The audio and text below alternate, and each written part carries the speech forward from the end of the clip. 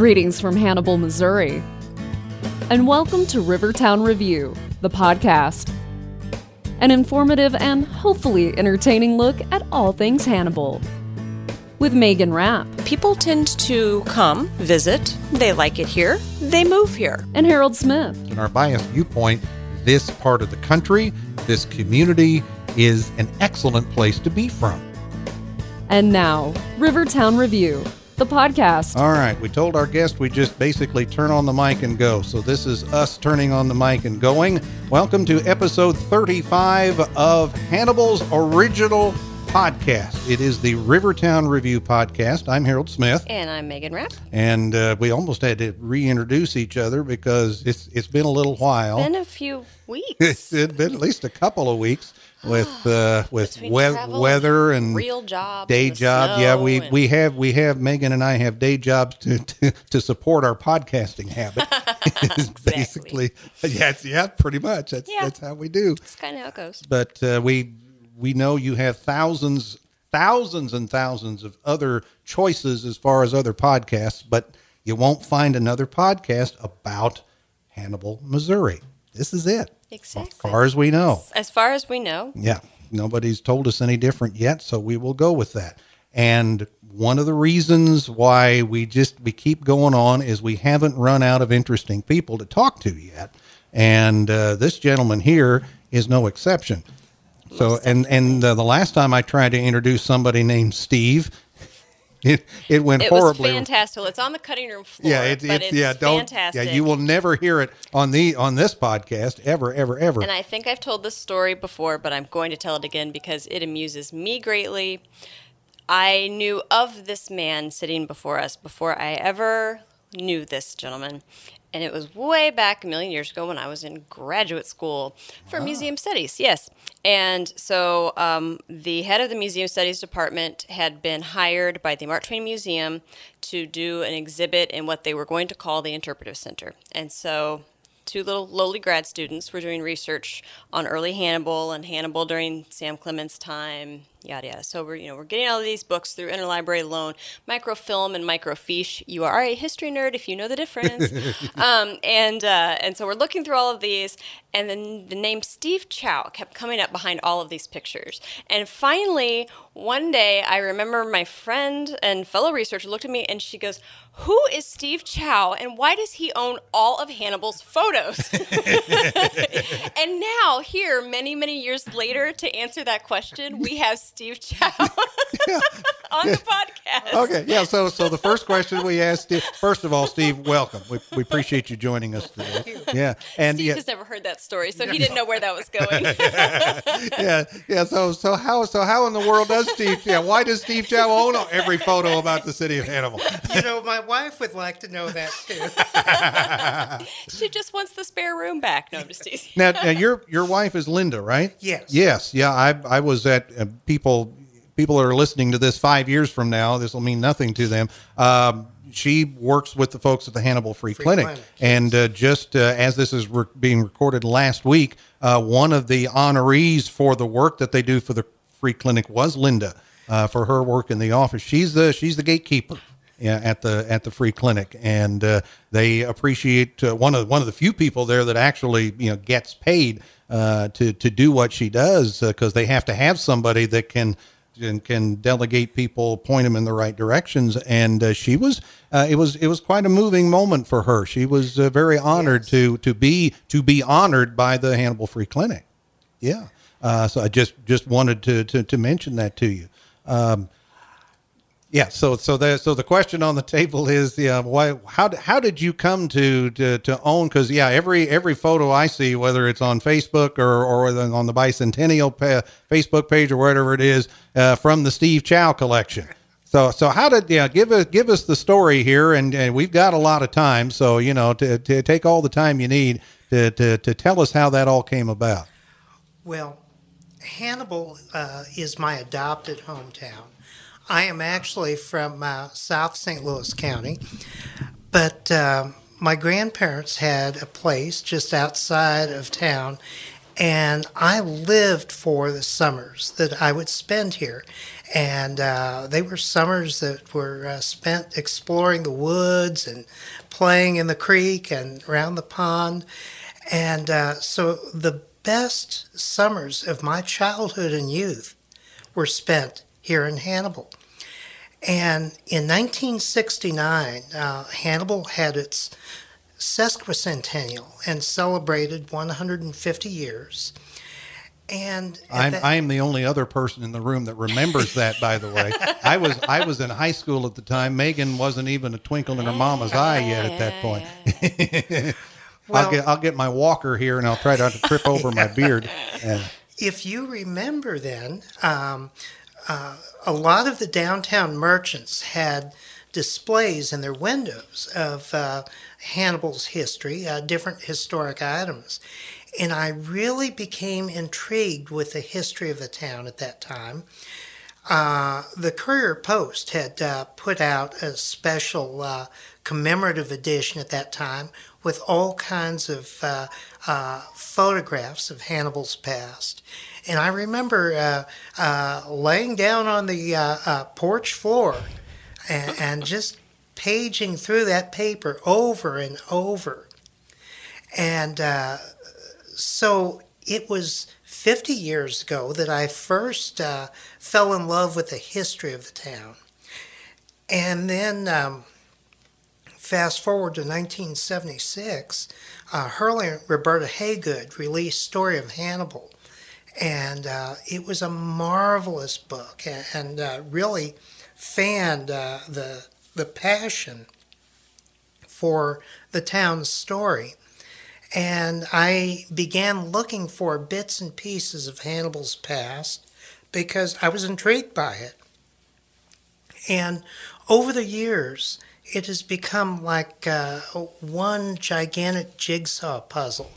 Each bit and piece that you find answers perhaps several questions, but it opens more questions. And you're always looking for more answers, the next answer. That is the rabbit hole of history that you just described. You go in and you're like, I wonder, okay, that's, well, but what's that? And for those, and I think we've mentioned before that the Haygoods, they did historical research and wrote books before, with literal file cabinets and typewriters way before Google's creator was ever born. And so they are really and sadly years before podcasts came along, because wouldn't those be folks to be able to sit down with? That would be some fantastic interviews. But sadly we got into it a little too late for that. That is true. Yeah. But we know that you have an immense collection of photos. So how did you find them? Did you just how did that happen? Was this just something that just you started out with little this, little that, and just got completely out of control? Or I suppose you could say that. My first venture into Hannibal's history through bits and pieces of its past were postcards, old picture postcards. Mm-hmm. And I remember I found my first postcard, which was one of the library that was from 1907. And I found it in a shop here in Hannibal in the summer of 1975. And it was just intriguing to me because it was a postcard that showed something I recognized.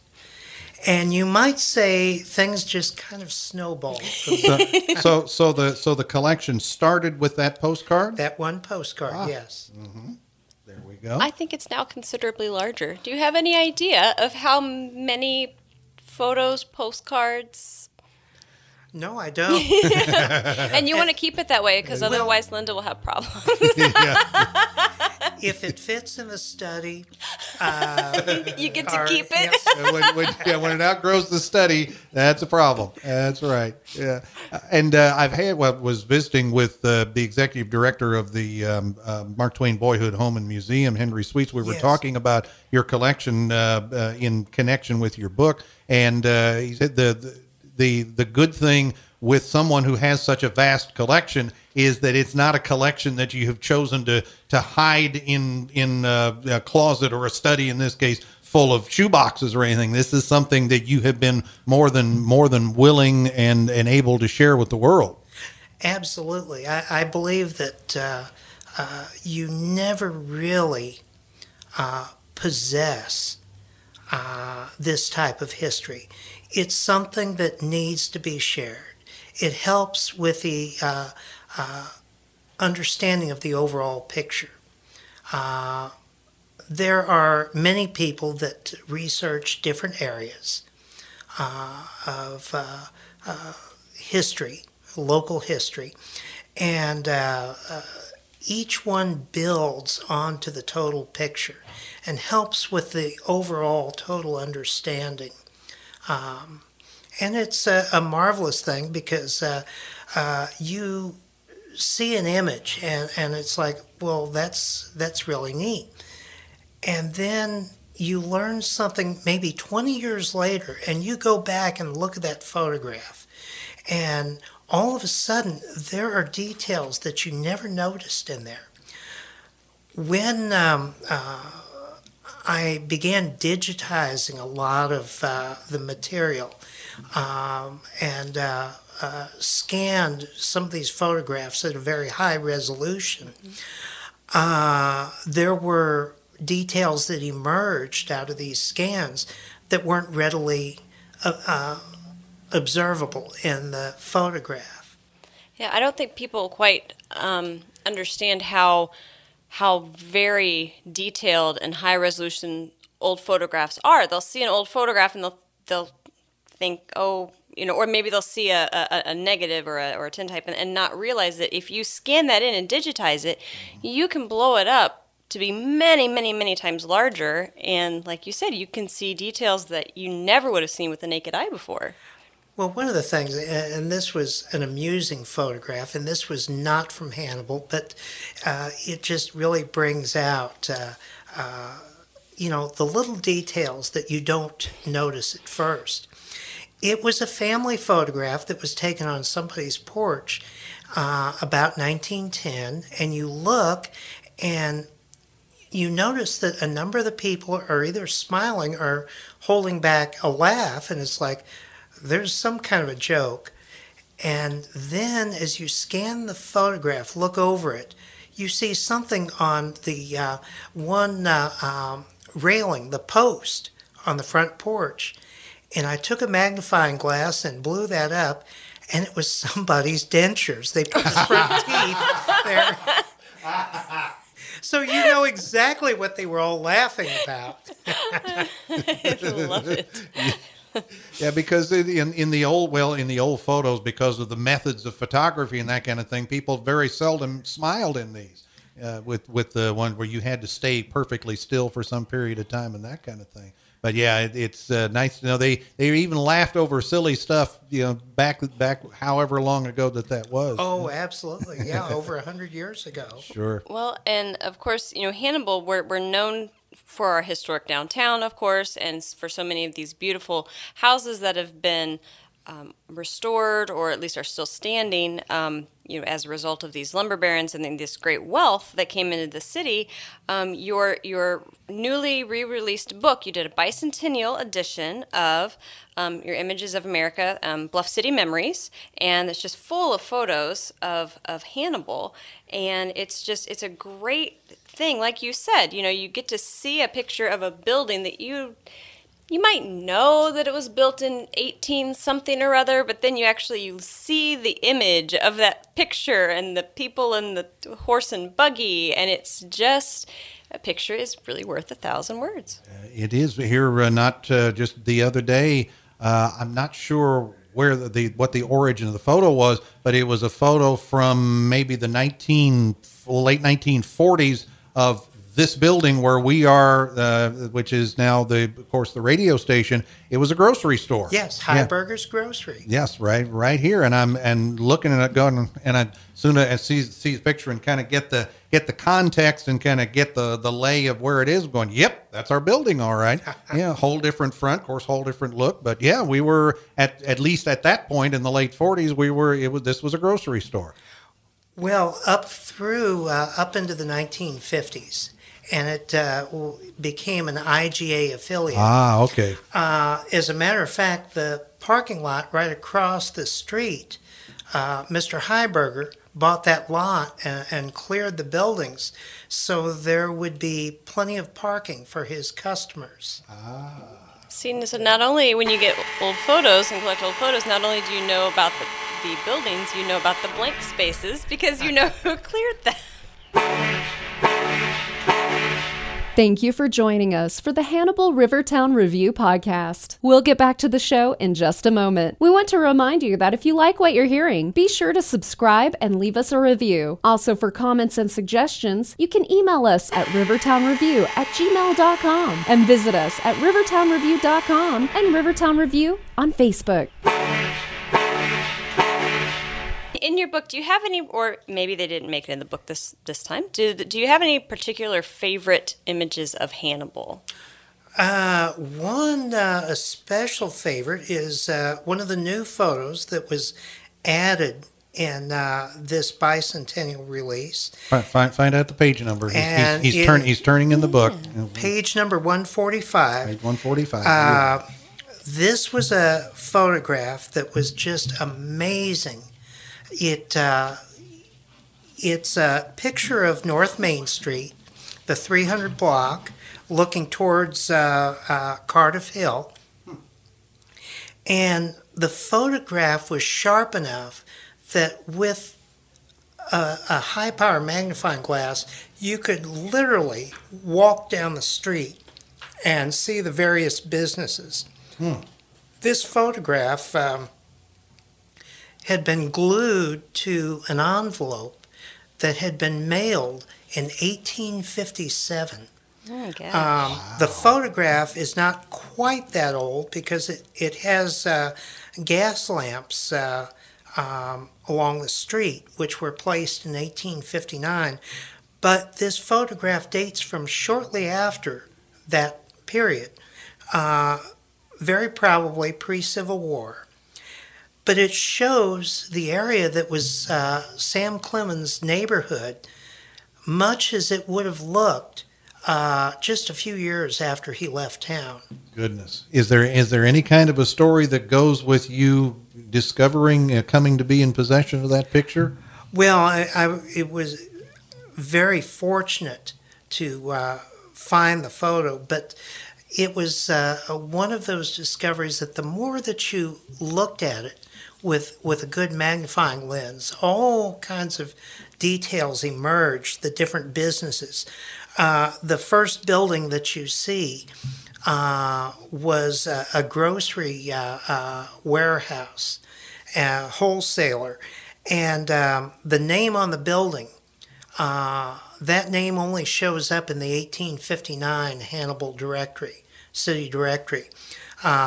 The next directory that was published was 1866, and the business was gone by that time. That building was much later purchased by the Salvation Army, and that was their meeting hall. And in the mid-1930s, the building was very aged. It was falling in. And it was condemned, and they finally tore it down and then built the new Salvation Army building, the one-story building that still stands on the corner today. I say just so that I know that I'm looking at this correctly, as you say, the 300 block of the 300 and 400 blocks of North Main, the corner that is kind of in the forefront. That's the trouble with us not having video involved here. I can't hold this up to the microphone, but this corner would be just a door down from this corner would be where the wine stop is now. Yes. Yeah. So it's that I make sure I'm picturing this correctly. And as you say, you can see all the way down to where now the Tom and Huck statue is, and where the hill that Mark Twain christened Cardiff Hill, even though it was something different. And we've covered that in a podcast before. Now we called it something different for years and years, but people would come to Hannibal after reading the books and say, "Where's Cardiff Hill?" And we got sick of explaining to people it's not Cardiff Hill. They just renamed it Cardiff Hill and It's just that way. Said the heck with it. Yeah, it's just right over there. Well, and an interesting thing too, with this photograph, you see the Pilaster house at the very end of the block, and there is no porch on it. Indeed, only the Planters Hotel has a porch or an overhang on buildings.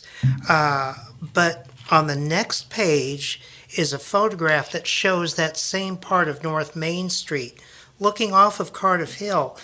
And as you look, just about every building has an overhang. And this is just a space of 10 years later, about 1870, which indicates, it documents that these porches were sort of an architectural fad that caught on sometime after the first photo was taken. So there are so many little details that you can pick out, and they really tell a story.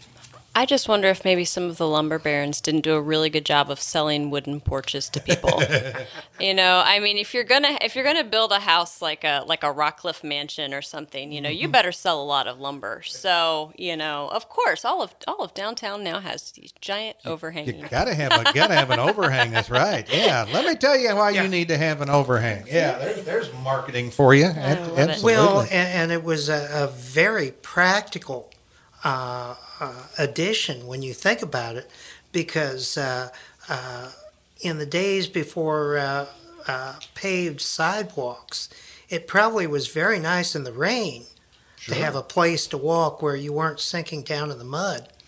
Good call. Looking back at that same picture, you'll notice now the streets were all dirt. And right at the intersection there, the crossing, they have embedded stepping stones. And these crossing stones, of course, were to keep pedestrians from sinking to their ankles or perhaps their knees in mud.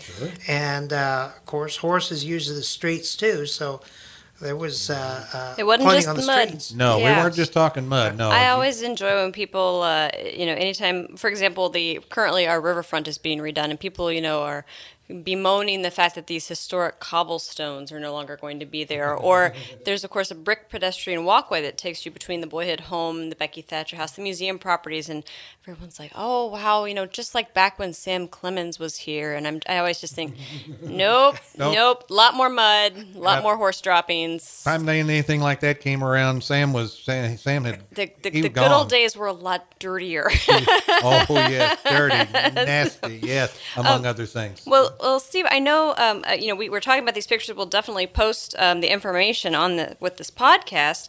But this is an expanded edition of a book you originally did. And when did the original come out? Yes. The first publishing of Bluff City Memories was in 2002, 16 years ago. And then 2 years later, I did a book of the Otis Howell photographs. And Otis Howell was a photographer for the Courier-Post back in the post-World War II days. I had later contacted Arcadia, the publisher, about doing a third book. And at that time, they were more interested in doing a lot of different locations and having one more pictorial history of a place that they had done.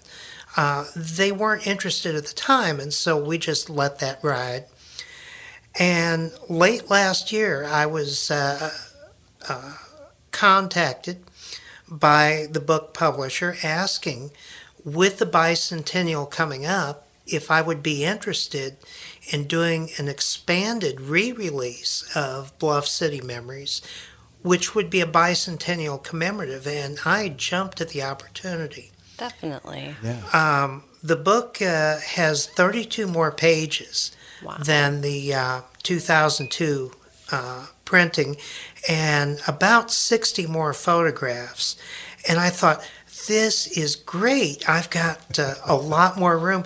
And, those 32 pages filled up fast. Fill up fast. When They you, sure when do. You, when you got a collection like you've got, I would imagine so, yes. I was trying to think of how many published authors we have had on the podcast. I know we've had at least one other one. I'm not sure. Your friend from St. Louis, Bill Cleveland, is he? Yes. He's Yep. published author. Yes. Of course, we had John Wingate was Yes. here, with talking about his book. I think that's it.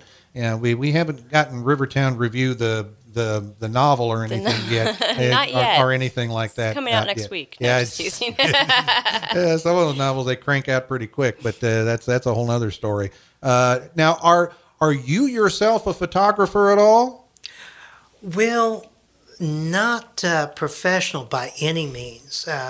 I carry a camera with me a lot of times to document the changes. I see a building being torn down, or I see changes being made, and I try to get photographs of that happening for my own archive. But as far as a professional photographer with training, no, I'm not. Well, as far as all of these photographs, as you say, you've got some from the Courier Post, that kind of thing. I would imagine, the people who took these pictures along the way were all form and fashion as far as who they were and what their expertise was at any given time. Oh, absolutely. And in this day and age, when we all have the jobs that some of these cell phone cameras do is just amazing. Matter of fact, a couple of times we've been artistes at the Hannibal Arts Council. Photography. They'll accept any photo. Yes, they will. And matter of fact, the next day, as this is recorded, the next exhibit that starts on Saturday, I'm gonna have a picture in that one too. Are you an artiste Again, Harold? twice I be an artiste. Oh, Sure look enough. at that. But so where can people go to find this book? Where can they pick up a copy of that, or two or three or half a dozen to give as gifts or whatever? Well, the Mark Twain Museum, the gift shop, will carry the book, and the businesses downtown that have carried my book in the past, I'm sure, will continue to carry the book.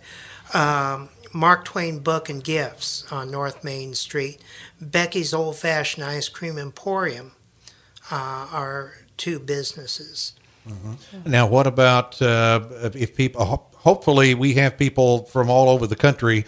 And we've even had some international downloads of this podcast. So we still haven't quite figured that one out. Yeah, yet. we from the Russian Federation. I'm still in Bangladesh. I'm still scratching my head and on France. that. Somebody's France, super interested. and Canada. So yeah, whatever. But I say all of that to say for those who may not find their way or be a long way from Hannibal, and they're going, I'd like to get a look at that book. Is there a way for those folks to get this? Absolutely. The book can be ordered from Amazon. Of course. Online. Mm-hmm. I think you can order just about anything Pretty from much, Amazon. Yeah. Mm-hmm. Arcadia Publishing has a website where all of their titles are available. Now, the book is not officially released until March the 4th, which is coming up here in a few days. As we record this, we're doing this on a Thursday. It's next Monday. So just pull the curtain back, Harold. Let everybody know. No, this is far before it is going to be released. Yeah, that's because we're. That's right. We did this about 2 weeks ago. Yes, that's right. Yes. Yeah. Groundbreakers. That's what we are. Yeah, that's it. That's it. We do stuff even before we do stuff. So. But you will have a presentation and a book signing. Yes. Yes. Mm-hmm. Yeah, at the Mark Twain Museum. At the museum. Yes. The date on that is March the 9th. March it's the 9th. Saturday. Okay. So see, you'll be official. People can rush out and get their book, and then they can come and have it signed. We'll be during the chocolate extravaganza. Yes. And that would be a great opportunity to get out. Everybody likes chocolate. Everybody likes chocolate. Everybody, yes. That is kind of the beginning of the festival season around here. And with it all doesn't end until December. That's right. The whole year, all of our regular schedule. We've covered this before. All of the regular scheduled stuff, and then you throw the bicentennial stuff in on top of all of that too.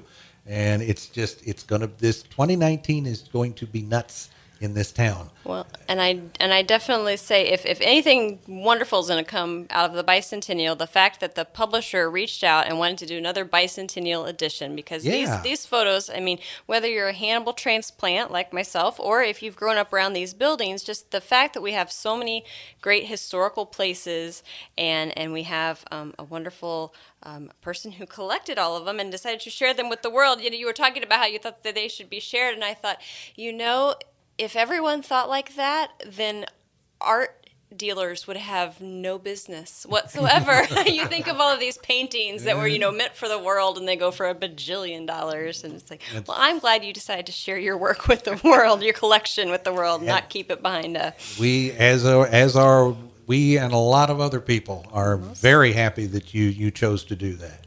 Well, one of the, I think that one of the very positive aspects of getting interested in the local history and making this available to others is you help to instill, hopefully, a little bit of pride in the place that we live in. One of the things, as I have studied Hannibal's history, I've been especially impressed with is the community spirit of a number of individuals in this town. We have had giants in this town. You look at George Mahan and his family, who donated so much of what we enjoy as the Mark Twain properties, the boyhood home, and all. We've had that story told here before, how it was going to be torn down, but they stepped up, bought the property, donated it, and the rest is history. Mr. Pettibone did many things. He gave the Riverview Park property to the city. Mr. Pettibone also, during the Depression, we had 3 banks here in Hannibal that folded up. One of those 3 banks held the school funds for all the school children, savings funds, and there were many school children who had thousands of dollars, and they were tied up, and they may get their money some years down the line, they may not get their money.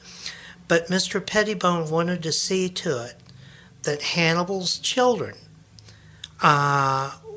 would not lose faith in their own town, and guaranteed all those funds and made sure that they were all reimbursed right up front. And there's just an example. And there were indeed.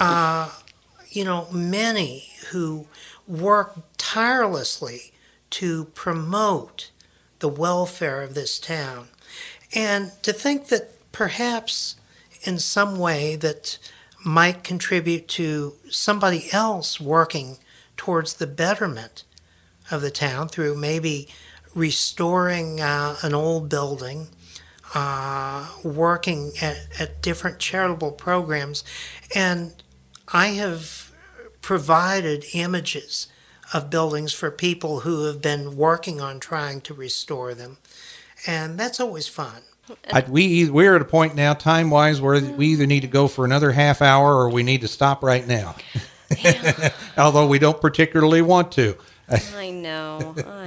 We're just going to have to add Steve to the list of people that we need to get back in here. Most definitely, because I want to talk at some point again about some of these images, because it's not just houses. When you think of old images, you think of these grand historic homes. There are these fantastic pictures of bridges and of more modest homes that in Hannibal. So it's just such a rich history. So yes, you are definitely on the list. You are coming back to visiting with us, whether you want to or not. We're going to make you. Yeah. I would love to come. It's Steve Chou. Thank you so much for joining us. You're quite welcome. Very good. That's Steve Chou, and I'm Harold Smith. And I'm Megan Rapp. And that is episode 35 of the original Rivertown Review Podcast. And we will see you next time. Thank you for joining us for Rivertown Review, the podcast. For more information on all things Hannibal, visit our website, rivertownreview.com. If you have comments, questions, or suggestions for future episodes, please email us at rivertownreview@gmail.com. And be sure and join Megan and Harold next time for Rivertown Review, the podcast.